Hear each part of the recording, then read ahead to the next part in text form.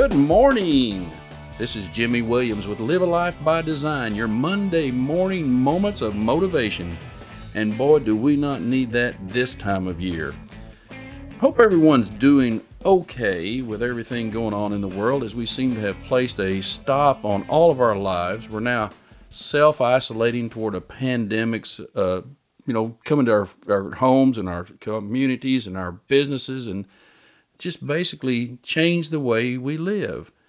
And we only did this, in my opinion, temporarily. I want to tell you, the best thing about this life is I can control my attitudes, I can control my behaviors. Do not allow this pandemic to bring the worst out in us, but allow it to bring out the best. Find some unity in our community. And in that regard, I am excited beyond belief today to bring you another outstanding guest, a premier professional in her profession. This young lady I've known for many, many, many years is just outstanding. Now, I'm going to brag on her for just a minute before I tell you her name. She was the McAlester Public Schools Teacher of the Year. Now, let's let that soak in just a minute, folks. I have a celebrity in the studio today. This young lady hails from Empire City, Oklahoma. Now, if you're not familiar where that is, you're not alone. It's not a very big city. I was teasing her before we came on air that I actually have two friends that went to undergrad school from Empire City. So it's a pretty big city. At least I know three people from there. And she has a Bachelor of Science in Education and teaches the STEAM, not STEM. We've added another A in there, the STEAM courses for the 1st through 4th grade here in our city. With that, I just welcome you to the show today, Jennifer. Thank you. I'm excited to be here. Well, not as excited as we are to have you. So Jennifer Lewis has been teaching now for many years, has a wonderful approach to the kids, and now she's utilizing, during this pandemic, as schools have been closed, she's utilizing other mediums to teach and to bring excitement to those children she would normally interact with personally. But before we get started on all that good stuff, Jennifer, hey, let me know. I want to get a little bit nosy here, but can you kind of tell me a little bit about your background as a child? Sure. Like you mentioned, I grew up in Empire City, Oklahoma. I was born in Duncan and grew up my entire life right there in Empire. I grew up on a little farm, and we had horses and cows and pigs and chickens, and we grew a garden every summer. It was that typical little family farm that you see on TV. I spent my summers riding horses and playing in the creek or down at the hay barn. And, of course, with all that fun, living on the farm, there's a lot of chores that go along with that. So I learned some good life lessons, like how to haul hay and fix fence and bust ice in the winter and things like that. But overall, for me, it was just the perfect way to grow up. So you're saying you were actually born in Duncan, a suburb of Elmore City? Yes, that's right. For those of you listening that are not from Oklahoma, you won't get that. But anyway, Duncan's a pretty good-sized community. So how did you determine in life, raised on this farm, living in a great community, very wholesome community like Elmore City, how did you decide that you wanted to be a profession such as teaching? Well, so it was actually Empire City. So on the other, not Elmore City, Empire City, even smaller than Elmore City, just a tiny little dot on the map. We had one little convenience store. It was an itty-bitty little place. So, but, as a kid, I loved school. I loved everything about it. And I was never one of those kids that dreaded going to school. I have just infinite happy memories of my days at Empire Public Schools. And so I think all of that probably laid the groundwork that led me into education. But I would say probably the pivotal moment for me that really changed things and sort of sent me down the actual pathway to becoming an educator was in high school. My chemistry teacher was also our baseball coach, Coach Pickard. And he recognized something in me. He saw something in me that I had not recognized or seen in myself. And he pushed me so hard. He made me work harder than I thought I could work. And honestly, at the time, I felt like he was just picking on me. I really felt like he didn't like me. And he was making me do things that others didn't have to do. But as that year went on, I came to realize, because he told me, he had that conversation with me, I'm not picking on you, Jennifer. Although he didn't call me Jennifer, he called me by my last name. He called me Tidwell. And he said, I'm not picking on you. I just know you're not pushing yourself. You're not really trying. And so realizing that he saw that potential in me and the way that made me feel about myself was sort of the turning point. And I thought, I have to be this person for others. And so that really was what led me down the pathway of majoring in education. Well, I don't want to embarrass you, but I've actually been to Elmore City, and that was a slip of the tongue instead of saying Empire City. So there is an Elmore City, by the way, near Pauls Valley. I'm going to tell you some more small towns, right? So my apologies. Yeah. So you had this one teacher that really saw potential, is what you're really saying, and wanted to realize that potential in you as a child. That is the motivation for you now seeking out the potential of the children you teach, grades 1 through 4. And at the end of the day, isn't that really what gives teachers the most satisfaction? Oh, absolutely. Every single day is an opportunity for me to impact a life. Not every profession can say that. So I think with those opportunities, there's also a burden that falls on us. We have to figure out how to really empower our students and instill confidence in them and teach them to be thinkers and try to help them learn to persevere through those tough times. One thing I want to say to you is that you already know this, but many of our listeners may or may not recall from their elementary class. I'm quite a bit older than Jennifer, and I will tell you, my first grade teacher, Mrs. Smith, I recall in my speaking across the country this story that she gave me the motivation and the positive attitude I have today from the first grade, Jennifer. So you are impacting those first graders more than what you know, because Miss Smith never heard this from me. She had died way before I ever told this story. So my point to this is, she told me, of all things, Jennifer, here it goes. She said, I could be president of our country someday if I just wanted to work hard enough. Could you believe that? I think that we're gifted. That's a gift that teachers have. Especially once we've been in the field for a while, we begin to recognize things in people. And I think not only is it a gift that we have that we can recognize that, but it's a gift that we can give to our students when we can acknowledge their strengths and bring those to light for them, to be able to say, I see this in you, and I value this in you, and I encourage you to move forward with that. So I believe it. I believe it, Jimmy. Well, I'm saying this not that I want to in any way solicit a contribution from you today for my campaign, but, I may in the future. Just hold your wallet till I call you back. So. I'll campaign for you. You've got my vote. You're a good lady. I like you already, girl. But hey, let's talk about some mentors. I just told you Mrs. Smith. I grew up really with that echoing. Now, I came from a very lower income family, 6 of us children, just hardworking, farming, kind of family. Didn't have a lot of excess money, had a tremendous amount of love and support, never had a bad day typically as a child. Well, I could mention some where I caught the barn on fire, but that other than that, most days were good. And so, who are some of your mentors that you recall? And if you don't feel comfortable mentioning names, give me what they did to be a mentor to you, like what occupations or what role did they play? Okay. I have 2 people that always pop to mind when someone asks me about my mentorship.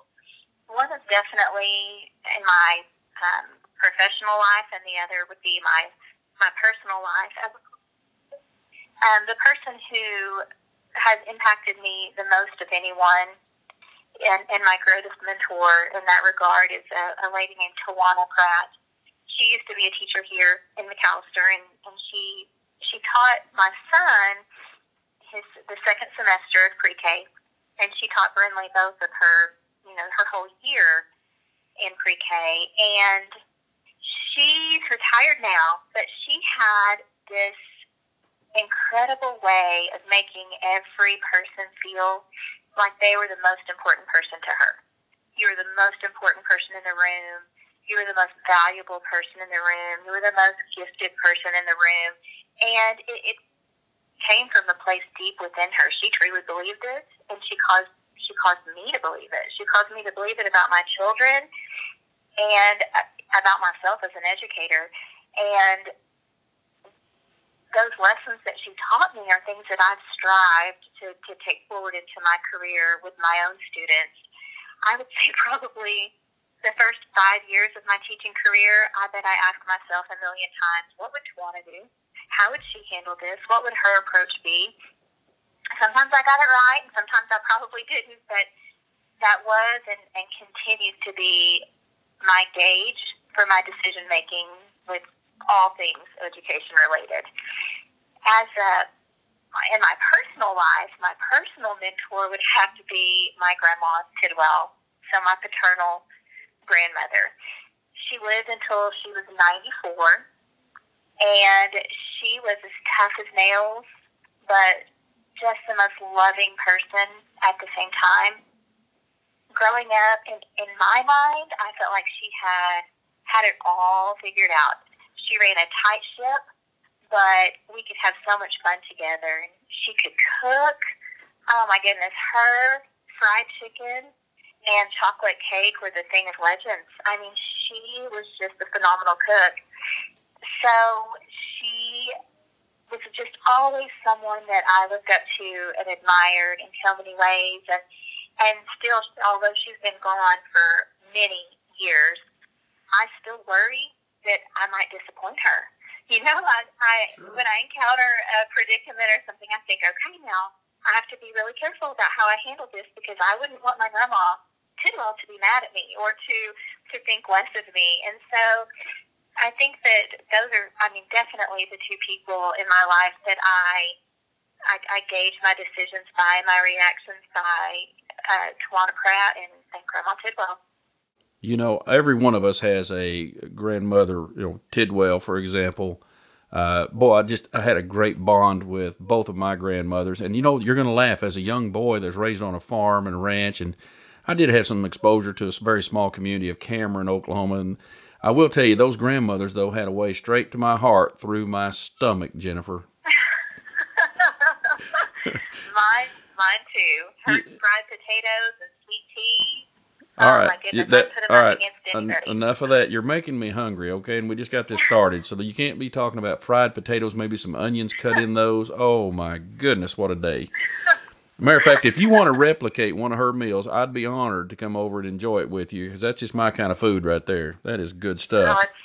That's the best. Well, so what's important to you about leaving a legacy to those first through fourth grade children in STEAM? What's so important to you about leaving a legacy of Jennifer Lewis? Oh,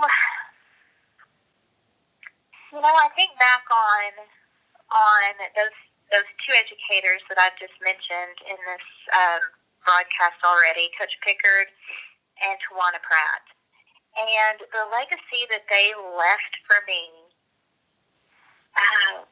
They were those of just this, of being an overcomer, of being creative. A legacy that they left for me was, of empowerment. And I do teach STEAM right now, and that's the field that's so progressive at this time. It's kind of the field that, or the discipline that leads to all of the fields that are out there. Science, technology, engineering, art, and mathematics are so overlapping and just sort of integrated into everything that our students are learning to become. And the legacy I want to leave with them is, even though it may be hard, even though this may not be your strong suit, keep trying.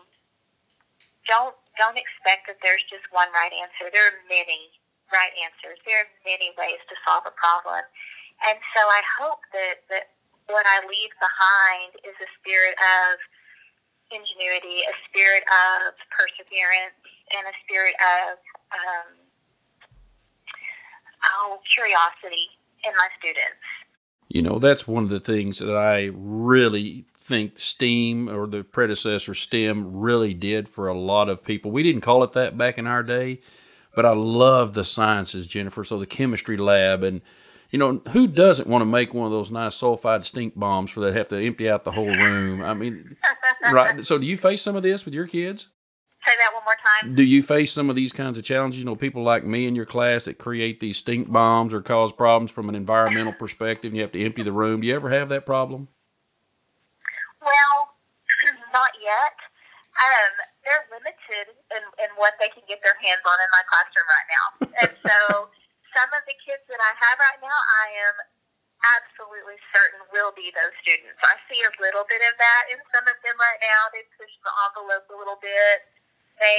They're those students that are thinking way outside of the box, thinking around the box, and they're my more creative thinkers. And so they don't have the means to get into those things in my classroom right now, but I'm sure that I'll hear stories about them doing those types of things as they get older. You know, I've got to be honest with you. Those are the people that turn out to be the Bill Gates of the world, or the Mark Zuckerbergs. You know, they think so far outside the box. We all look at them and go, no, wait a minute. That kid's not even close to where the rest of the class is and what he's trying to do. But, you know, there's something unique about him. And that's the thing I love about teaching now, is you don't try to put everyone in the same box. It's just that everyone may be in the box, but learning at a different rate, different level, different approach, whatever. That's the difficulty, isn't it? It's difficult, especially in the traditional classroom, to sort of embrace that and let it play itself out. In the STEAM classroom, it's the easiest thing in the world. A lot of what I do is just, I give them just some crumbs, and I say, see what you can do with this. Here's sort of the idea. Now run with it. And last year, and this would have been my project at the end of this year, sort of something that we call makerspace. And I just literally dumped a bunch of junk out on the table, trash to most people, and said, what can you do with this? I need you to build a structure. Just go for it. And the things that the students created were mind-boggling. From my little first grade babies all the way up to my fourth graders, giving them the freedom to let their imaginations run wild, to let their creativity just flow, it's phenomenal to see what they'll come up with. I mean, some of them made castles and things like that they were just all kinds of things that they created. One particular student, I remember, she made this beach scene, and her structure was a lifeguard tower. That was the main structure that she created. But all of these details that she was able to use trash to create was mind-blowing. Luckily, she let me keep that. I have it up in my classroom. But she made an umbrella out of a 50 straw and a cupcake liner. Right. And it was just amazing. And so that's the beauty of STEAM, is that those free thinkers, those fluid thinkers, they can really find their niche, and they're not held back like many times they still kind of have to be in the traditional classroom.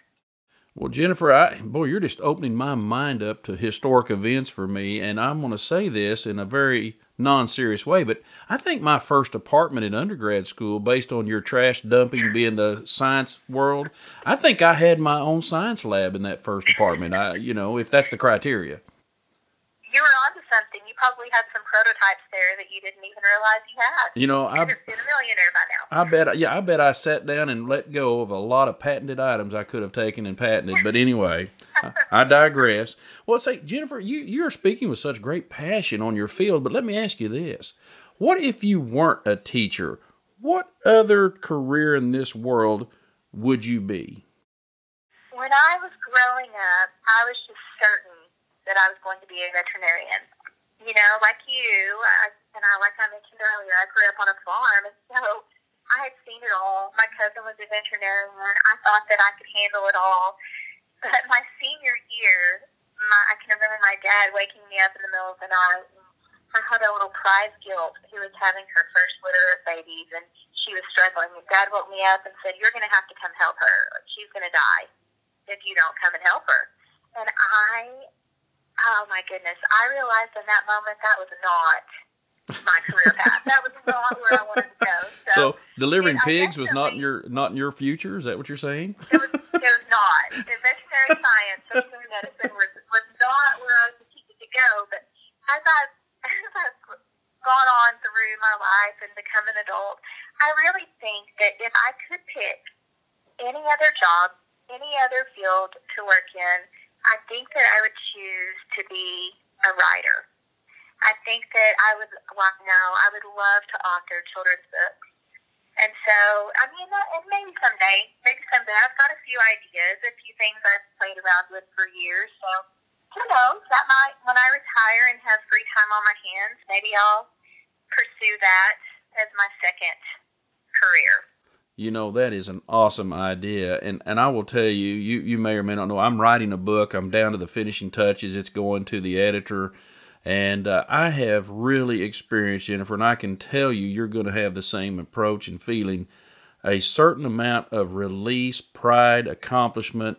And I don't know if it's just a way that I can release some of these thoughts I had, put them on paper and see if they appeal to anyone. If they appeal to no one but me, it still feels like the right thing to do. You know what I'm saying? I do. So at the end of the day, veterinarian, I do have a cat out here that's about to have a litter. Is there any chance you'd make a home, visit? I think I can help with kitties being delivered. I don't know. That's a little bit different than that mama pig trying to have her baby. Yeah, no, understood. No, we do not have a cat having babies. I'm just making this up. But I will tell you, one of the things that convinced me to go into the profession I'm in, the speaking and wealth management, the CPA and all this stuff, was the same reasons you chose not to be a veterinarian. So I've pulled pigs, I've pulled calves, I've pulled baby foals, and I got to be honest with you, did not find a passion in any of it. Matter of fact, I tell you, I got to the point after I left home, I said, that's it for me. I'm going to do a real job somewhere where I don't have to do this in the middle of the night. The pond's frozen. I had to get the cattle out of the pond. It's just really hard work, and I admire those people that do it, I think it's fantastic. So now I do too, but it was not for me. No, agreed. And so what to you, though, Jennifer, has been the most fulfilling event maybe in your lifetime? And it's a very short years. Folks, she's only like 18. I mean, this young lady is just very, very young. But I think that, if we're speaking professionally, being selected as McAllister's Teacher of the Year is certainly something that was very fulfilling to me. But, probably even more than that was being chosen by my school site as their Teacher of the Year. I was actually chosen 4 years by my peers for that honor. And that to me was the most humbling and probably the most fulfilling thing. Just knowing that the people that work with me day in and day out, they see the passion that I have for children and for my job. And that on 4 different occasions, they chose me to represent them. And that was just mind-boggling to me. It definitely has given me a feeling of being fulfilled, validation, that my peers see what I do and appreciate it. On a personal level, I would say that my children are the thing that has brought me the most fulfillment. I remember when my son was little saying to someone, okay, this is the measure that I'm going to use to know whether or not I'm raising a good person. And that was always my goal. It wasn't to raise a great athlete. It wasn't to raise, the most political person or whatever. My goal with my children was to raise good people. And so I can remember saying that if parents, want my child at their house. If when he's invited to their house, they say, "Oh, absolutely, he's always welcome here," you know, without hesitation, then I know I'm doing the right thing. I know I'm raising a good person, and so seeing my two children on their journey to becoming productive, valuable, contributing members of society, I think is what all parents really hope for. And even better is when someone recognizes that brilliance in them. You know, they recognize that they're the kind of people that are pushing our world forward into a better place, and they take the time to tell me that. That's a very fulfilling feeling. Oh my goodness. And I'll be honest with you. I know you've done 99% of it. We'll give your husband at least 1% of the input on those two kids, because they are outstanding young people. Oh, thank you. Thank you. So Brian did have a hand, you're saying, at least 1%? You give him I'll give him a little credit. A little credit. No, he definitely, I've been blessed in the spouse department. He is a 100% equal partner in this, and where I'm weak, he is strong, and more times than I can count, we've had to have each other's back. Where one of us, the words failed or our approach was wrong, the other one just seamlessly almost stepped in and took over and kept it going. And so it's been a pretty blessed partnership that we've had with raising our kids. Well, like I said, you've got two wonderful kids. I will say this, though, that at the end of the day, I was welcome in a lot of homes when I was a child. I tried to time it around dinner time. That'll explain itself. But, and they'd look at me and I'd always say, "Oh, I didn't know you were eating." Of course, it's 6:30, right? And, well, come on in. Well, I don't want to impose. No, come on in. Okay, I'll be all right. There we go. That's how you do it when you're raised on a farm, right, Jennifer? You just eat when they got food out. So that's right. You might not get another chance for a while. So let me ask you a tougher questions. I don't know how you do this. There's a misunderstanding between teachers and ministers that, teachers only work from 8 to 3. They get off all summer. They don't do anything after that. I got to tell you, that is the most absurd description of a teacher of all that I know. And my sister was a teacher for 30 years as well, and she taught learning disabled students. I mean, this is lots and lots of work. Tell me, how do you efficiently keep your day, efficient, and you get things done, and you stay on top of lessons plans and taking care of the children and designing? How do you do all that?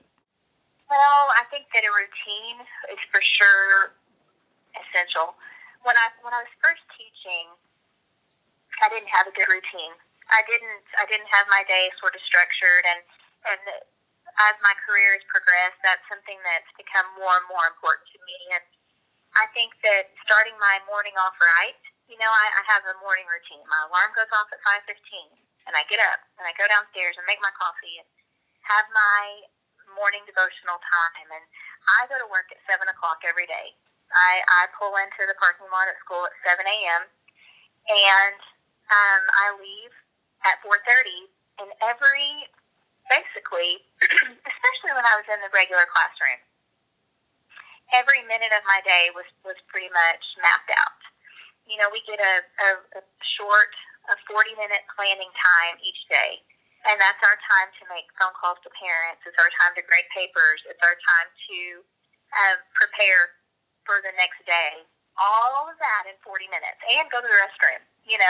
It sounds like, well, you get 40 minutes a day, but there's a lot that you have to get done within that time. And so now it's not so much that way for me. My day looks very different than the typical classroom teacher. But, on Mondays, that might be my day to make phone calls. On Tuesdays, during my plan time, was the day that I started pulling the work for the next week that I was going to need copied. Wednesdays, I graded papers that I needed for the first half of the week, and that led me to plan the second half of my week. And so each day was very structured like that. And I think that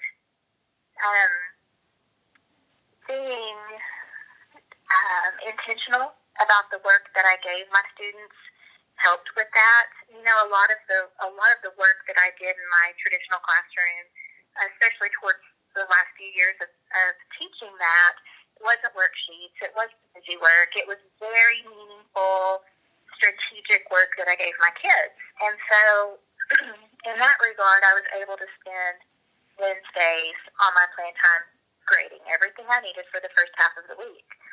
And I think that it's impossible, even with the best routine and the best schedule, it's impossible to fit everything in within the confines of the school day. And so a lot of evenings are spent researching. Things are changing so quickly. Things change so fast in education, especially in the field I'm in now with STEAM. I have to spend time outside of school planning and researching and trying things. I have to do activities at home before I ever take them to school because, you know, I can't take them to school and have them fail. And so you're right, and it is a sad misconception that teachers don't work more than 8 to 3, but I really think that most people know that. I think that a lot of people, they like to say that, and they like to, you know, kind of rib us a little bit and tease us a little bit, but I think that more and more people are beginning, I feel like at least in my circle, people are beginning to understand that it's a very time-consuming occupation. Yeah, it's an all-in career is what I call it. There is no secondary things you can be doing during the school year. It's an all-in career, you know. And let me ask you this, though. Have you ever used your own, say, kitchen or dining room for some of these experiments and maybe, I don't know, had to re-wallpaper or repaint afterwards? You have any of that problem? No, nothing's ever exploded, really. But I have had a lot of spills that I've had to clean up, you know, messes that I've made like that, but nothing that really had me have to call the contractor and really get busy on remodeling. Well, you're fortunate. So when I was a younger gentleman, my largest, my highest ACT score was in sciences, and I always loved science, and I always loved anything you could do to create something from raw materials and make it into a different product, for example, or further process it. So you wouldn't be shocked, I'm sure, to know that my parents had a home that was a very small home for the number of people we had in it. And they'd just come out with these 2-liter bottles of pop in this plastic. Now, don't laugh. That's how long ago this has been, long time ago. And I did an experiment, Jennifer, and I think you'll appreciate this, being a science and technology teacher and all that in STEAM, is I applied energy to carbonated pressurized liquids. Now, when your brother, just older than you, that's always picking on you, comes in and you know he's going to go for that soda, and you apply the pressure to this liquid carbonated drink. Basically, when he opens the lid, what happens, Jennifer, do you think? Gosh, I would imagine he might get a face full of that carbonated beverage. Yeah, about a half a liter of it. And so there he is, soaked in Dr. Pepper. I'll go ahead and mention it, although they're not a sponsor of this podcast. But I'll mention Dr. Pepper is all over him. It's all over Mom's curtains near the sink. It's all over the floor, all over the counter. And don't laugh. I was the only one in the other room laughing because it was hilarious. But I didn't laugh too well when I had to clean it up. But I digress again. I just tell you, I had a great childhood is what I'm trying to say. Very much ahead of my time on STEAM, Jennifer, again. Very much. I love it. Now, so let me ask you a couple other things, and we're gonna conclude this. But I'm just so excited about what is coming up in the future of education. So we're under a challenge now. We are actually having you teach using YouTube or Facebook Live, or having to use some means. OEA TV, our public TV stations, now trying to come up with some things. Our school systems have literally closed, Jennifer, for the remainder of the school year.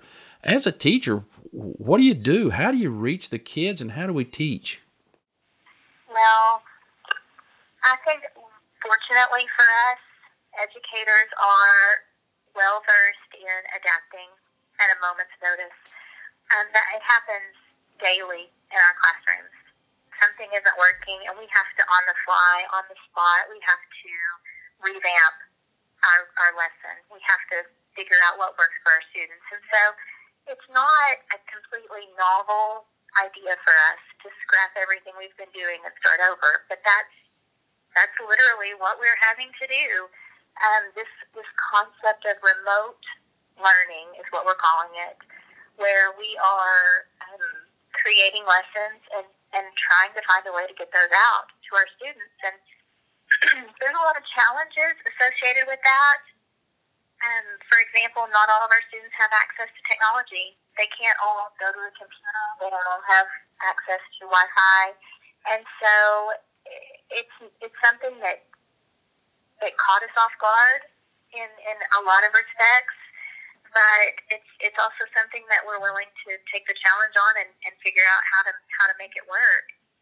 Like you said, YouTube. I'm using YouTube. I'm filming things. I have one ready to upload today where I did an art project today, and sort of piggybacked off of what we were learning about right before we got out of school for spring break.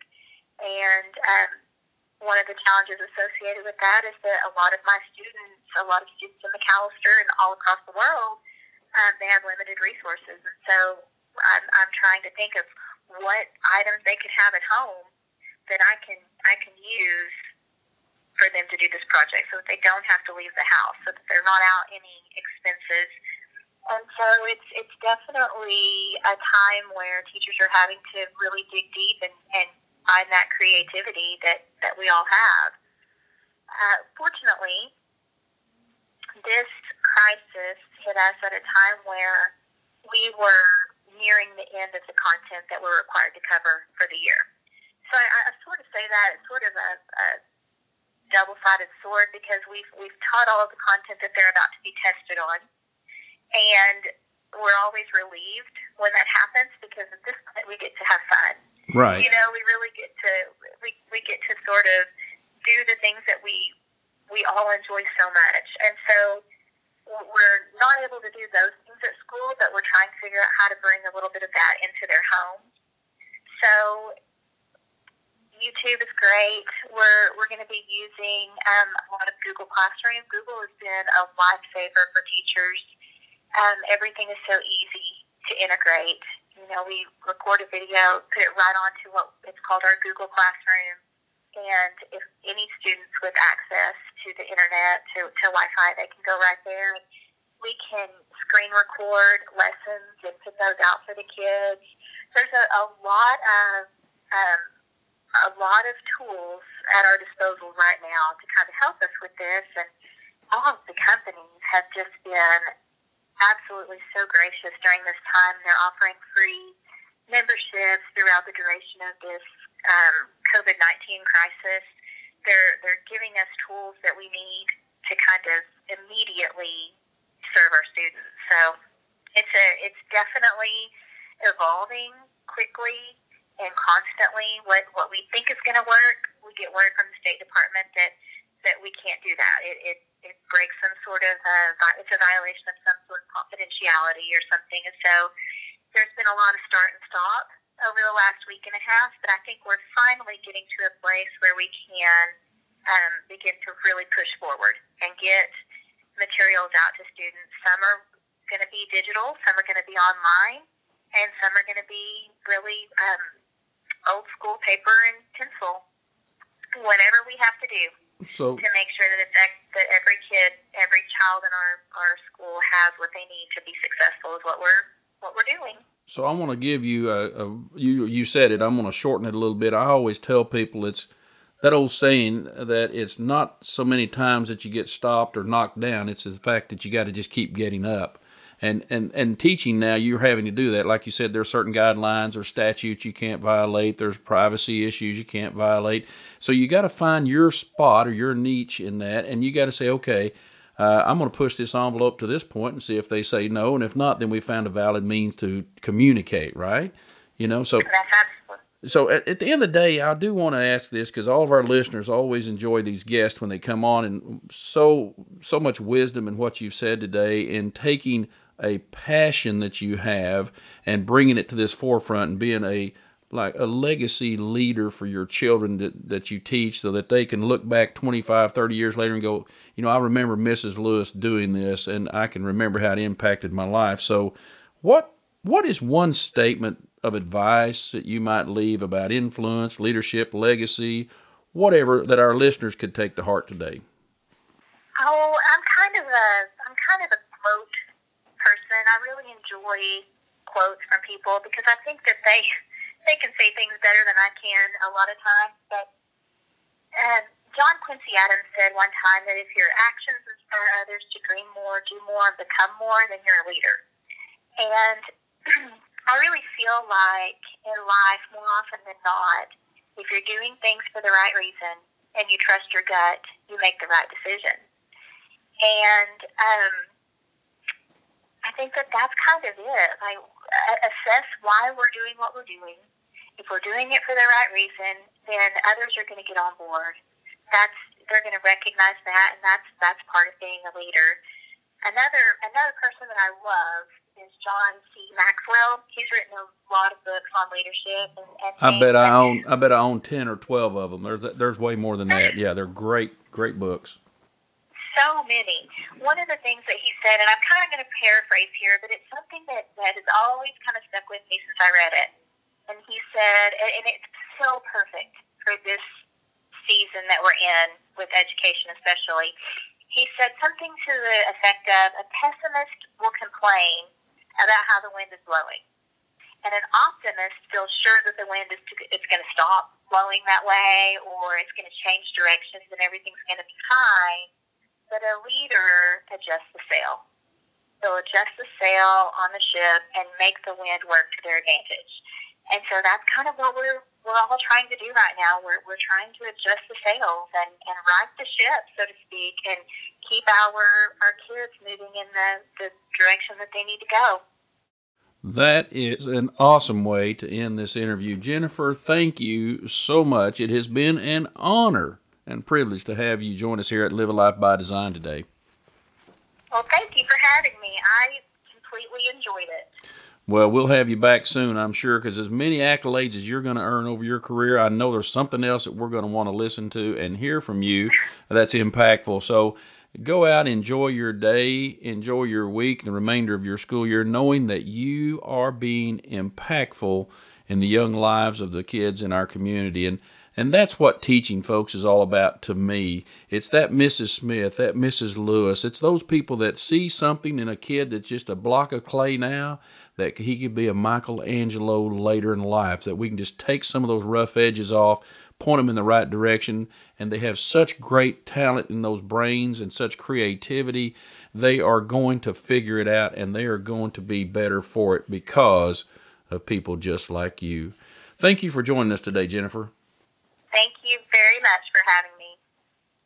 Special thanks today to Jennifer Lewis, 1st through 4th grade STEAM teacher at McAllister Public Schools. It has truly been an honor to share this time with you, Jennifer. And thank you for joining us today on Live a Life by Design. Please join us next week as we're going to talk about my 5 strategies for helping you accomplish more with less energy. I don't know about you, but I never have the endless energy I like. Of course, I get up early and I go to bed late, but I want to get the most out of each day that I can. So join us next week here on Live a Life by Design and go out and make yourself a bigger, better, and bolder you. We'll see you next week. You can get a complete transcript of today's show online at livealifeby.design. If you like the show, please tell your friends and family about it. Also, we would be very appreciative if you would leave a review of the show wherever you listen to podcasts. This has been a Life Master Key production. The program is copyrighted by Jimmy J. Williams & Company, all rights reserved. Our recording engineer is Happy Design Company. Our production assistant is Amy Cotton. Our intern is Brinley.